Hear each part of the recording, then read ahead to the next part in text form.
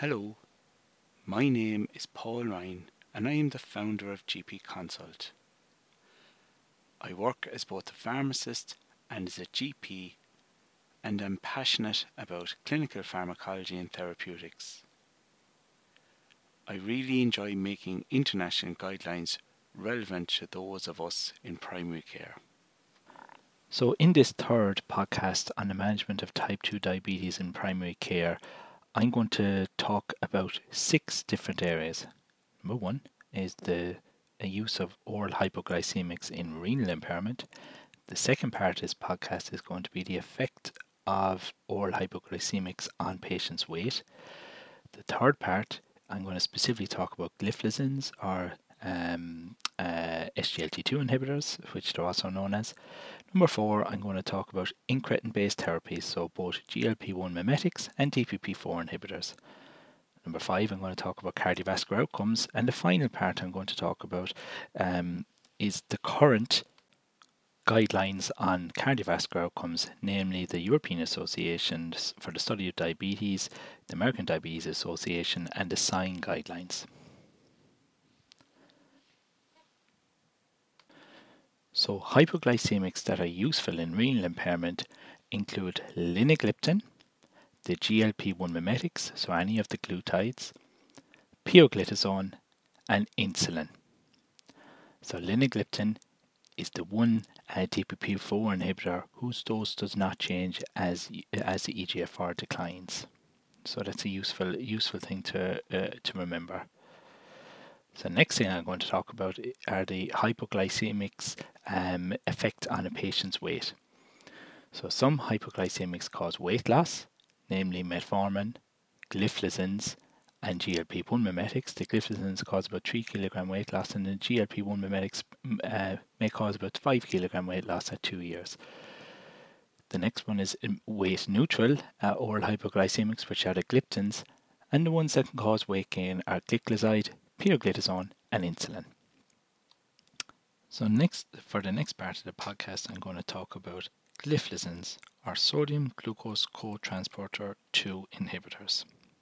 So just to talk about the pharmacology of these agents first, 180 grams of glucose is usually filtered by the kidney every day. When plasma glucose levels exceed 11 millimoles per litre, this results in greater than 180 grams of glucose being filtered by the kidney per day, resulting in urinary glucose excretion. The sodium glucose cotransporter is responsible for most of the glucose reuptake within the kidney. SGLT2 reabsorbs 90% of this glucose, with 10% being reabsorbed by SGLT1. By inhibiting this transporter, glucose is excreted in the urine, resulting in plasma glucose being lowered. Due to their site of action, the efficacy of SGLT2 inhibitors with regard to blood glucose lowering effect depends on renal function, with an eGFR greater than 60 required prior to starting these agents. And this is advice as per November 2020. Because I feel in the next few years this threshold will be lowered. So for now, if you're starting someone on a gliflozin, or otherwise known as an SGLT2 inhibitor, the eGFR has to be 60 or above. If the person is on an SGLT2 inhibitor or a gliflozin and their eGFR dips to below 60, so we say it's 50 or 55, this can be continued until the eGFR hits 45, and when it hits 45 or below, it should be discontinued. Now, these agents are not to be taken in combination with loop diuretics. They themselves cause diuresis. As patients taking these medicines pass more urine, it is important to encourage them to drink more water, especially in nursing home residents. They are generally discontinued if a second UTI occurs in a patient, and if a patient experiences a fungal genitourinary infection as a result of these agents, they generally need to be prescribed an oral antifungal. If the fungal genitourinary infections are recurrent, the SGLT2 may need to be discontinued. So agents within this class include canagliflozin, dapagliflozin, empagliflozin and ertugliflozin. I always just remember my memory aid is C, D, and E. So canagliflozin, dapagliflozin, and empagliflozin, and then the most recent one, ertugliflozin. So I suppose just to remember there's three things when starting, just to be mindful of. Number one, do not start if the EGFR is 59 mils per minute or below, as the glycemic efficacy is dependent on renal function, and they're more predisposed to getting orthostatic hypotension and raised potassium levels in that if they are started. If the patient is on a gliflozin, to stop the gliflozin if the EGFR hits 44 mils per minute. Now the interesting thing is that if you look over at the States and Canada, canagliflozin is actually licensed for diabetic kidney disease in patients who have an EGFR of greater than 30. So I feel in the next year or two things are going to change here and we'll be able to start them at a lower EGFR. But for the moment, the SPC states that you cannot start them if the EGFR is greater than 60. The second thing to be mindful of first is do not start if the EGFR is 59 mils per minute or below. But the second thing is do not start if the patient has peripheral arterial disease or diabetic foot disease. And then the third thing is that to ensure that they are stopped during dehydrating illness. So we know that the other agents to stop during dehydrating illness, metformin, ACE inhibitors, diuretics, and lithium. So gliflozins themselves have very few side effects, but as already mentioned, they may cause UTIs because sugar in the urine increases bacterial growth. The other thing to be mindful of is that initial dapagliflozin trials showed an associated increase in bladder cancers in men, so that they should not be used with pioglitazone. Now there are three more serious adverse effects with gliflozins. Now I mentioned already that to not start in people who have peripheral vascular disease. And why is that? The MHRA, the Medicines and Healthcare and Products Regulatory Agency, in June 2016 stated that there was a risk of amputation with gliflozins and that canagliflozin should be stopped in those patients who develop ulcers, osteomyelitis or gangrene. Dehydration itself may contribute to the increased risk of this, and we know the canagliflozin affects SGLT1 and 2. So that's particularly probably because that's probably the reason why canagliflozin more so than the others are associated with it. Patients who are on gliflozin should check their feet regularly. So that was the first one, the risk of amputation with gliflozins. The second point is diabetic ketoacidosis with gliflozins. And this is another MHRA warning in 2016. So the risk, and it's a euglycemic diabetic ketoacidosis, so it can occur at blood sugars less than 14. So for us not to be reassured by normal blood glucose if a person is into us with nausea, vomiting, abdominal pain, excessive thirst, or rapid weight loss, or tachypneic. The risk is between 1 in 1,000 and 1 in 10,000, especially in at-risk patients if intercurrent illness or dehydrated. SGLT2s are not recommended if people are on loop diuretics or frail elderly for this reason.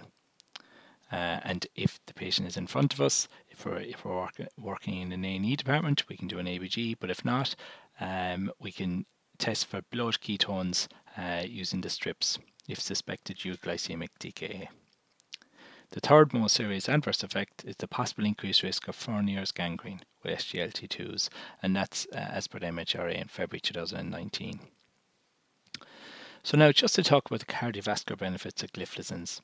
So 3 years ago, the Drugs and Therapeutics Bulletin stated that gliflozins may offer cardiovascular benefits, but more data from properly controlled trials was needed. There was observational data showing encouraging results, but a prospective blinded RCT was needed. In November 2018, there was a DECLARE TIMI trial published in the New England Journal of Medicine, in which dapagliflozin showed that it caused a lower rate of cardiovascular death or hospitalization for heart failure. There was no difference in major adverse cardiac events in MACE versus placebo. Now, there was also a meta-analysis of cardiovascular and renal outcomes with SGLT2 inhibitors in the Lancet in November 2018, and it showed that gliflozins have moderate benefits of MACE a reduction in those with established cardiovascular disease, and that they reduce hospitalizations for heart failure and progression of renal disease regardless of existing cardiovascular disease or a history of heart failure. So following on from that, dapagliflozin is now licensed as of November 2020 in the treatment of HFrEF, so heart failure with reduced ejection fraction, so where the ejection fraction is less than 40%, and it can be used on top of standard care. So in standard care we know ACE inhibitor, beta blocker, spironolactone, and there's no dose adjustment required based on renal function, although there's limited experience if the eGFR is less than 30. So just to acknowledge the difference in indications for heart failure and as a hypoglycemic agent, if we want to put a patient with type 2 diabetes on dapagliflozin, that they should have an eGFR of greater than 60. But if a patient has heart failure currently, which is a separate indication, it can be given to the patient at a 10 milligram dose in a patient with an eGFR of over 30. So it's just an interesting change, and that's a recent change in the last few weeks that I've seen. So the fourth part of this podcast, I'm going to talk about incretin-based therapies. So these are your GLP-1 mimetics and your DPP-4 inhibitors. So what are incretins? Incretins are gastrointestinal hormones that increase insulin secretion and promote satiety. They were initially seen because patients who take oral glucose, this causes a much greater insulin release versus people who are given IV glucose. So the two main types of incretin-based therapies, one are the GLP-1 mimetics, your glutides, and separate one are your DPP-4 inhibitors, your gliptins. The main risk with these is your risk of pancreatitis, which ranges from 1 to 100 to 1 to 1,000. And so if a patient presents with abdominal pain, nausea and vomiting, that's just one of your differentials to have in mind if they're on a glutide or they're on a gliptin. So just to talk about glutides first, your GLP-1 mimetics. GLP-1 is lower in those with type 2 diabetes. So, and this is where it was seen that by giving people GLP-1, it actually gives better glucose control.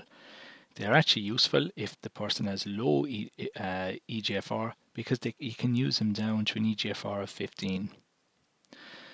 So gliptins should be the one thing when you're starting a person on a glutide or GLP-1 mimetics is that you should stop the DPP-4 inhibitors, your gliptins, before starting GLP-1 mimetic because of this therapeutic duplication.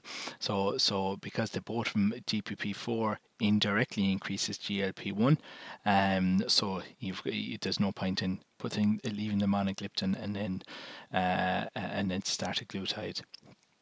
So semaglutide, which is Ozempic, and dulaglutide, which is Trulicity, can be given once weekly subcutaneously. Now, in the last few weeks, we've seen in the UK, semaglutide can actually comes now as a tablet. So semaglutide, 100 milligram once daily.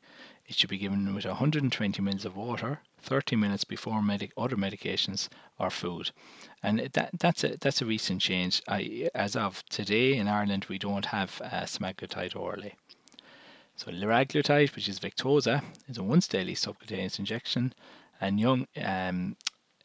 it can be given to young women of childbearing age, or else if you're thinking of moving on to insulin.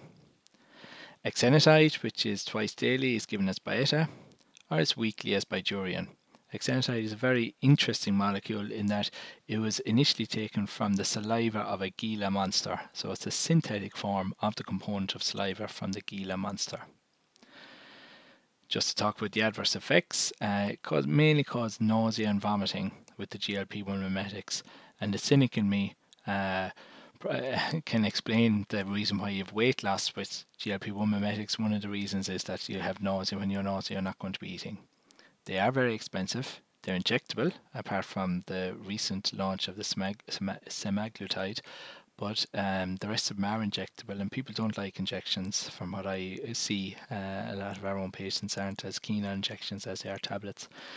And obviously, like anything else, they're new molecules. There's limited long-term data compared to metformin, which is around since 1957. So just to talk about the cardiovascular outcomes with GLP-1 mimetics or glutides. So dulaglutide was shown to have a lower relative risk for non-fatal MI and stroke in patients over 50 with type 2 diabetes. And this is shown in the Rewind trial published in the Lancet in June 2019. But this only just reached statistical significance.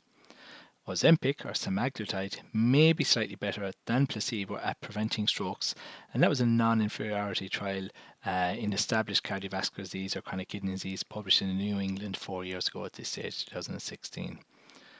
Liraglutide had more promising results, and this was the leader trial in 2016, and it showed that the person has a low risk of death with a number needed to treat of 98 over 3 years to prevent one death, and cardiovascular events with a number needed to treat of 68 over 3 years than placebo.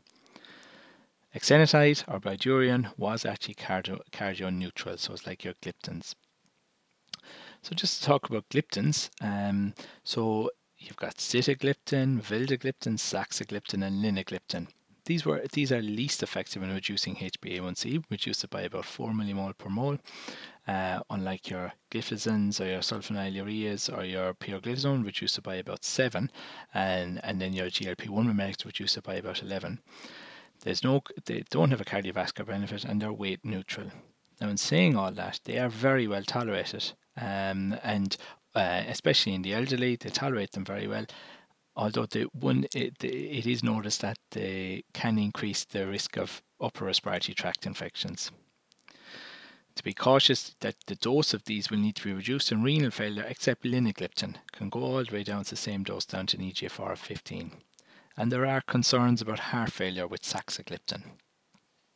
Now, the current European Association for the Study of Diabetes, the ADA and the SIGN guidelines, the ADA meaning the American Diabetes Association, and SIGN guidelines, have published guidelines regarding cardiovascular outcomes with regard to these GLP-1 mimetics and gliptins.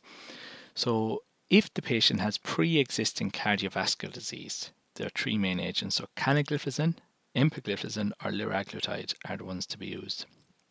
If the patient has known cardiovascular disease and heart failure or at risk of heart failure, dapagliflozin or the other SGLT2s, but dapagliflozin probably preferably, if the EGFR is greater than, was saying that if these guidance were saying that if the EGFR is greater than 60, now we've seen with the medicines.ie they've changed that, and it's as long as EGFR is greater than 30, so the guidelines will have to be updated.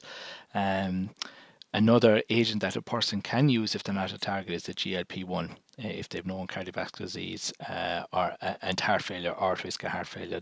There's some evidence that GLP-1 mimetics are also useful. Now, if the patient has got chronic kidney disease, you can consider canagliflozin, as there are renal benefits if the EGFR is less than 60.